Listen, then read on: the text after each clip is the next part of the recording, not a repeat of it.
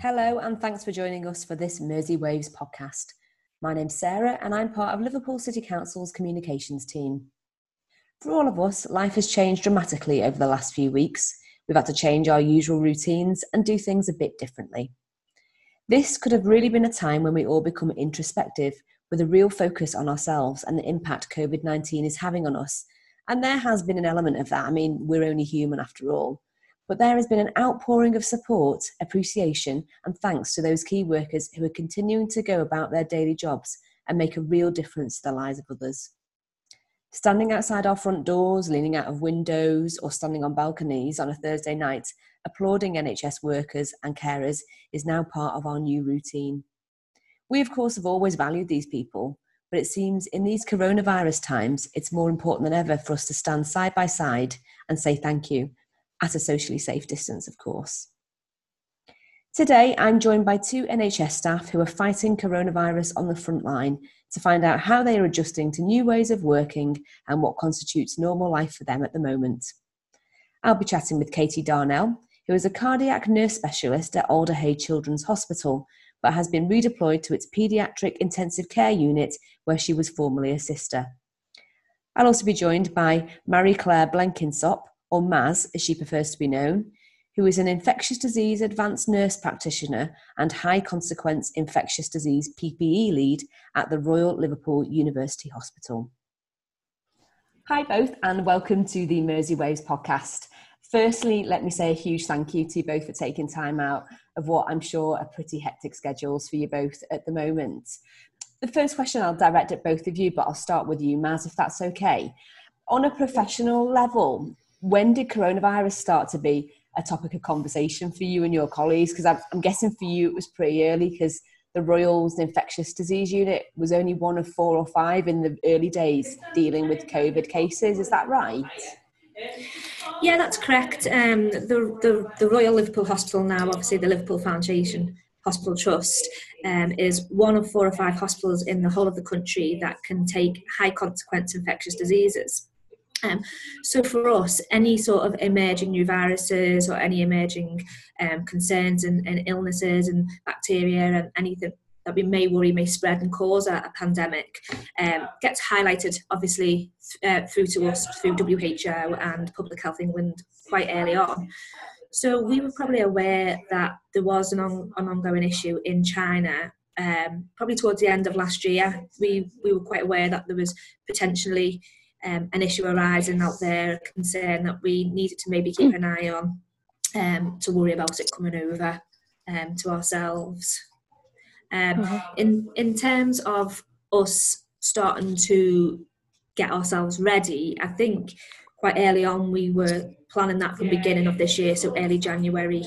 We were very much involved with the returnees that went to Arrow Park on the Wirral, in the quarantine facility over there. So we worked quite closely with the Wirral University Teaching Hospital to provide our expertise and knowledge over there as well, and supporting that unit. They were doing swab tests there, weren't they? So we went over, yeah. So Wirral did a really, really good job. They had this excellent quarantine facility, and all we were sort of going over to do was, share our expertise as a high consequence infectious diseases unit, and support them. And then when it came to taking the swabs, we have this very specific regime in how you should safely take a swab without contaminating yourself or anyone else. So we took a team over and helped facilitate the swab taking of over nearly 100 residents over in Arrow Park, and to ensure it was done safely. But we were also in discussions with the High Consequence Infectious Disease Network in placing any of the new positives that came into the country, because at first we were obviously trying to contain it and reduce the spread the best we can. And that's where our High Consequence Infectious Diseases Network comes into place, and that's where we sit within the country. So for us, we've been dealing with this since the end of last year.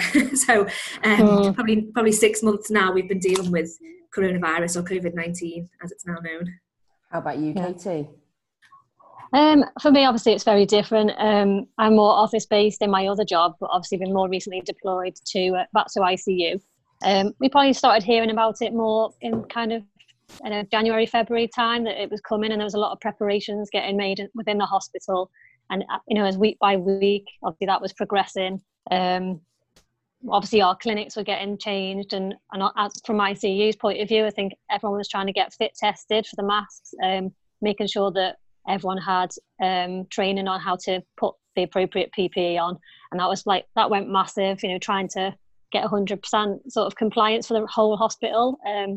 So that did go mad from probably March time. So I've probably not heard of it as much, as far back as Baz.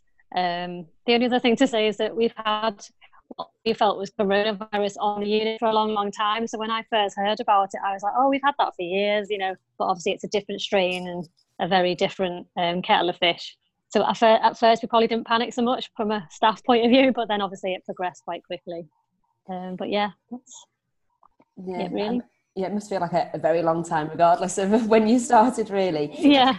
Did you feel prepared emotionally and professionally for this? I'll start with you, Katie. Right. I think for me, obviously I left ICU 5 months ago, and it was a very big decision because I've been there for 18 years, left to do a different role, and then to have to back again for the last 5 weeks has been really, emotionally draining, physically draining. Obviously we got adults, which is obviously a huge change for Alder Hey. We nursed 11 adults in total. So that was, preparing for that was very different because, nursing a child to an adult is very different. So a lot of the staff were very stressed. We've got a lot of young staff, a lot of inexperienced staff. But everyone really has done amazingly well. The hospital has come together amazingly well. We've had staff from wards that have never worked on ICU, and they've been helping us. We've been supporting them. So I think, the preparation was amazing. I thought Alder Hey did a great job, actually. The PPE that they got ready so quickly, the infection control team, they just seem to have it under control so quickly. I think we all felt very prepared, I would say. How about you, Maz? That sounds similar. I think we, as an infectious diseases unit, we always try and be prepared. Well, we are prepared for this kind of, this kind of situation, this kind of virus coming into us. We have looked after monkeypox and we have looked after MERS before. So, in terms of, mentally, were we prepared for what we thought was going to happen? Yes. At the time, our staff were trained. We have a very vigorous training session. We ensure that's standardised. We, through to the doctors, the nurses, we have plenty of standard operating procedures about to ensure, safely these patients can arrive at our hospital and be moved around the hospital safely. And we've worked quite closely with Alder Hey as well, and the IPC guys and the ID team at Alder Hey, and we've been working with them for the last 18 months, really ensuring that they're trained up to this standard, because they work with us from a children's point of view. So we within our unit were ready, but I don't think what we expected is the sheer volume and how big it's got and how quickly that's got, and having to think outside of our infectious diseases unit. Very quickly we realised that we weren't going to be able to just look after these patients in our infectious diseases unit. We are a large unit. We have over 30 beds. We are one of the biggest units within the region for infectious diseases, and all our specialties that we've got here.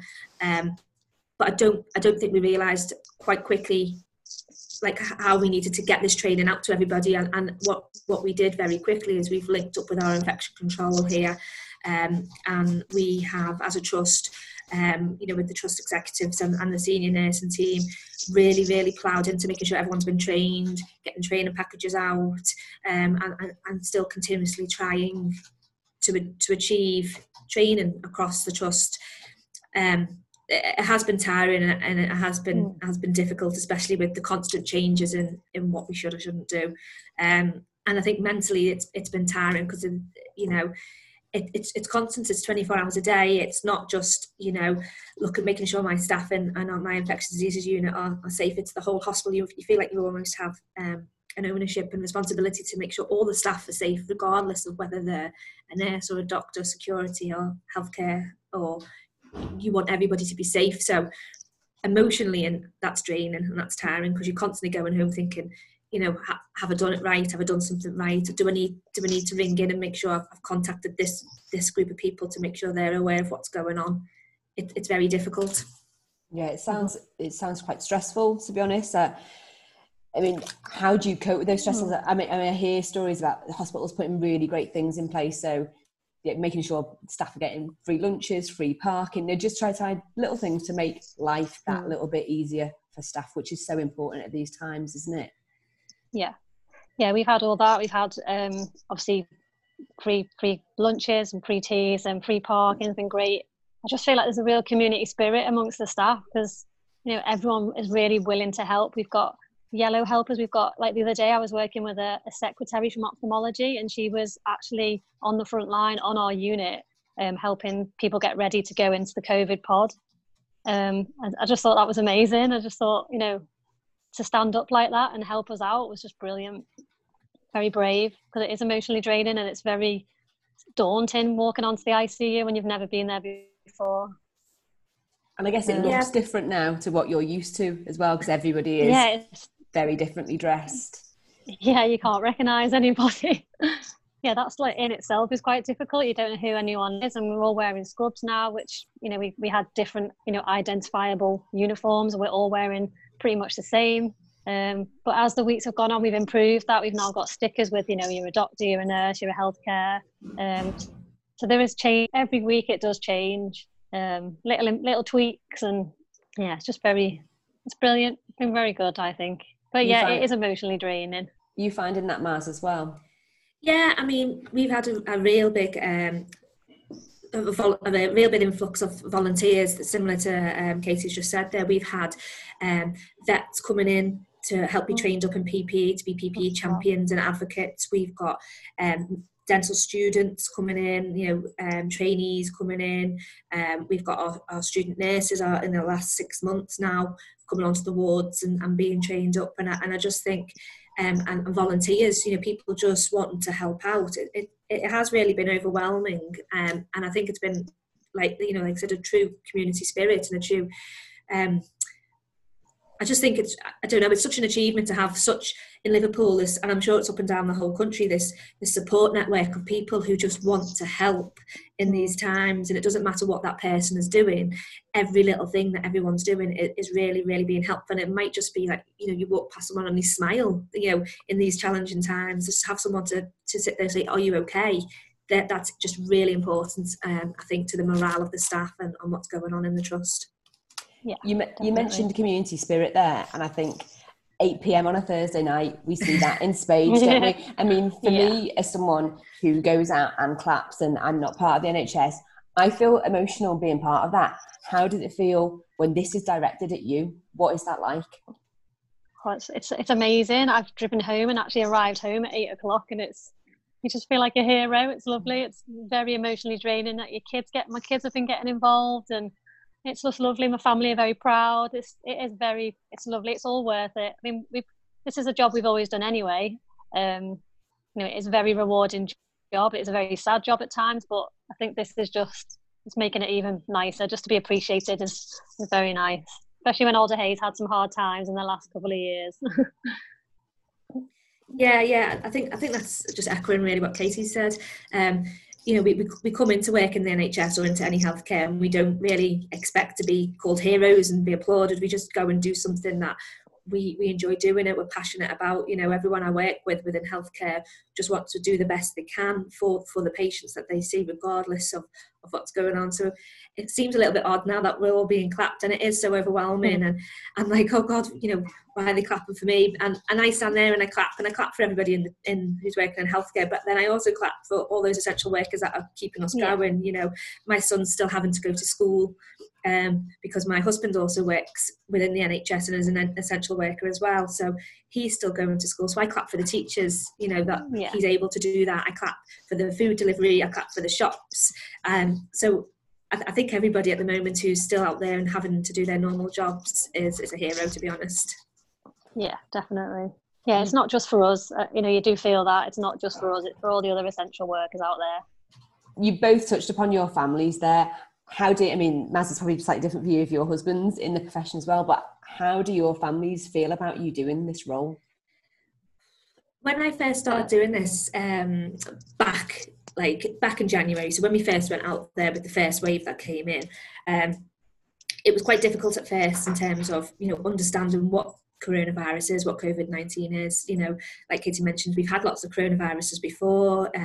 We just haven't had this strain and this situation as it is. And I was very much like, it's fine, I'm okay. I work in infectious diseases. I've looked after, MERS, which is also, a respiratory virus and has a high mortality rate. And my son was like, really, I took it for granted, I think, that he was okay. I was going off to Arrow Park, to the quarantine facility, doing my normal job, and he actually got a little bit upset. He's 12, and he was having these dreams. And when I finally spoke to him, he just said, I keep seeing on the news you're going to die. Why are you looking after coronavirus? You're going to die. And I had to really sit down and chat to him and say, no, I'm okay, I'm fine, And I made a bit of a joke, and I was like, this is what I do. And he laughed it off, going, oh, this is me mum, this is what I do. But I just took it for granted, I think, that he just accepted that I would go to work and put myself forward and he would be okay with it. But actually he wasn't okay with it. And it took us several weeks for him to calm down and get to a point now where he's like, okay, it's fine. I had to tell him I was safe. I had to show him what I was using, the PPE I was using, the training I do. And I explain I've done it before, and I've looked after much, worse things. And he's okay now. But back in sort of January, I just took for granted that my youngest son would be fine with it, and he really wasn't. Katie, how about he's at that age, isn't he? Yeah, I believe your kids did a very special poster for you in your window. Because I came home from one of my first shifts back on ICU, and they put on the window, our mummy is our NHS hero, and it made me cry, and burst out crying in the driveway. But mine are 6 and 3, and the little one, he's got no clue whatsoever. His behaviour changed a little bit, so I don't know if maybe he did understand it a little bit, but I have no idea. But the older one, she just thinks I go and look after sick babies, so she's not got much idea. I think they're at a better age. I think 12 is more difficult because they can see what's going on. I try not to let her watch much on the news, see any snippets on the tellies, so she's not too scared, because I think it is quite scary, the PPE. I've just tried to keep them out of it. Social media doesn't help. No, it doesn't. I think social media, that really didn't help. And 12, he's in the first year of secondary school, and all the friends have got, the phones on them, and they constantly see all these terrible stories coming through about what's evolving in front of them. And I just completely missed how he might feel in all of this. I was like, I'm fine. This is what I've always done. I'm an infectious disease nurse specialist. I'm an advanced nurse practitioner. I've worked in infectious diseases for 14 years. I'm okay. And just forgot that he actually has never really had enough understanding to know what I do. No. Which I think is perfectly understandable in these circumstances. Yeah. I think my mum and dad are in their 70s, and I think they've been more worried about me. And I specifically said to them, as soon as I go back to ICU, I'm not coming anywhere near you, just because they're older. And that was right at the start. But I know that I can see on their faces they're very worried about me when they hear about staff in the NHS passing away. But they're okay. I just reassure them constantly that I'm okay. Good. Do you have any semblance of a normal life outside your shifts? Or are you just too exhausted? Just trying to keep as much normality as we can. My little boy still goes to nursery, but my little girl, we've kept her out of school just because my husband is at home. But he is working. So it's very difficult. The homeschooling is difficult. I've got a toddler, he doesn't understand. We're just trying to keep it as normal. Get out of the house once a day, have a nice walk, go to the shops once a week. We're just trying to keep it as normal as we can for them. How about you, Maz? But we do have rest time. Good. I think we are. Me and my husband are a bit like passing ships. Really. He works shifts, I work very long days. So we do, when we're both off, try and have some normality. Obviously we can't go and do anything anywhere at the moment, but we both enjoy the gym, we both enjoy fitness. So, thankfully weather's been a little bit nice to us, so when we have had a bit of time, we've been in the garden doing a bit of fitness together, just trying to spend that time together. Taking my youngest out on a bike just for that, hour he's allowed to go for a ride, is get him out of the house as well. And I've found a lot of things to do online. My gym is a really good, it's a little community gym. It's a small gym, it's not a big gym, but we've got a really good network, and they're putting live sort of Zoom classes up every day, twice a day, and I've just been dialing in and still doing my workout in my kitchen. They gave us all sort of weights and bars to go home so we can still try and keep fit when we can. So I am still trying to do that as well, just to keep a bit of normality, but we're not normal in terms of what we're normally doing. We are tired, we're both drained, and we miss seeing people, to be honest. We've got, miss seeing our family and friends like everybody out there is at the moment. My youngest, he plays football, and we've got a really close football family and friends that we've known for lots and lots and lots of years, and we're so used to seeing them, Friday, Saturday, Sunday. Friday at the cricket this time of year, we go to the cricket club, the kids train. We've got a nice social area where we can have a barbecue, and then the weekend football, and we haven't got that. We can't do that. So we're really missing out on seeing people. I'm finding that a bit difficult. I'm quite a social person. Yeah, it's hard. One final question. If you were just to say one bit of advice to anyone listening now about the current situation we're in, what would that be? Everyone just keep themselves safe, mentally try and just get a bit of fresh air, keep themselves focused, even if it's just in their own garden. Use internet like Zoom or telephone or WhatsApp as much as they can to speak to people if they really, for that support network, just for communication. But just try and follow the guidelines, the government guidelines, the best we can. And then hopefully, we should be coming out of this soon. But I think if we just stay positive and stay focused, then we can all get through this. Thank you so much. It's been really wonderful to talk to you both. You both did incredible, invaluable jobs. And thank you on behalf of everyone. And stay safe. Oh, thank you. That's the end of this episode, and hopefully that has given you a small insight into how life is for some of our NHS frontline staff who are doing an amazing job in such unusual circumstances.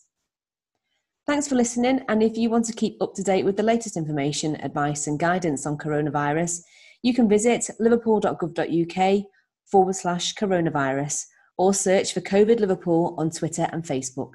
If you want to drop the Mersey Waves team a line, maybe you've got some suggestions for future episodes, why not send an email to hello@merseywaves.co.uk.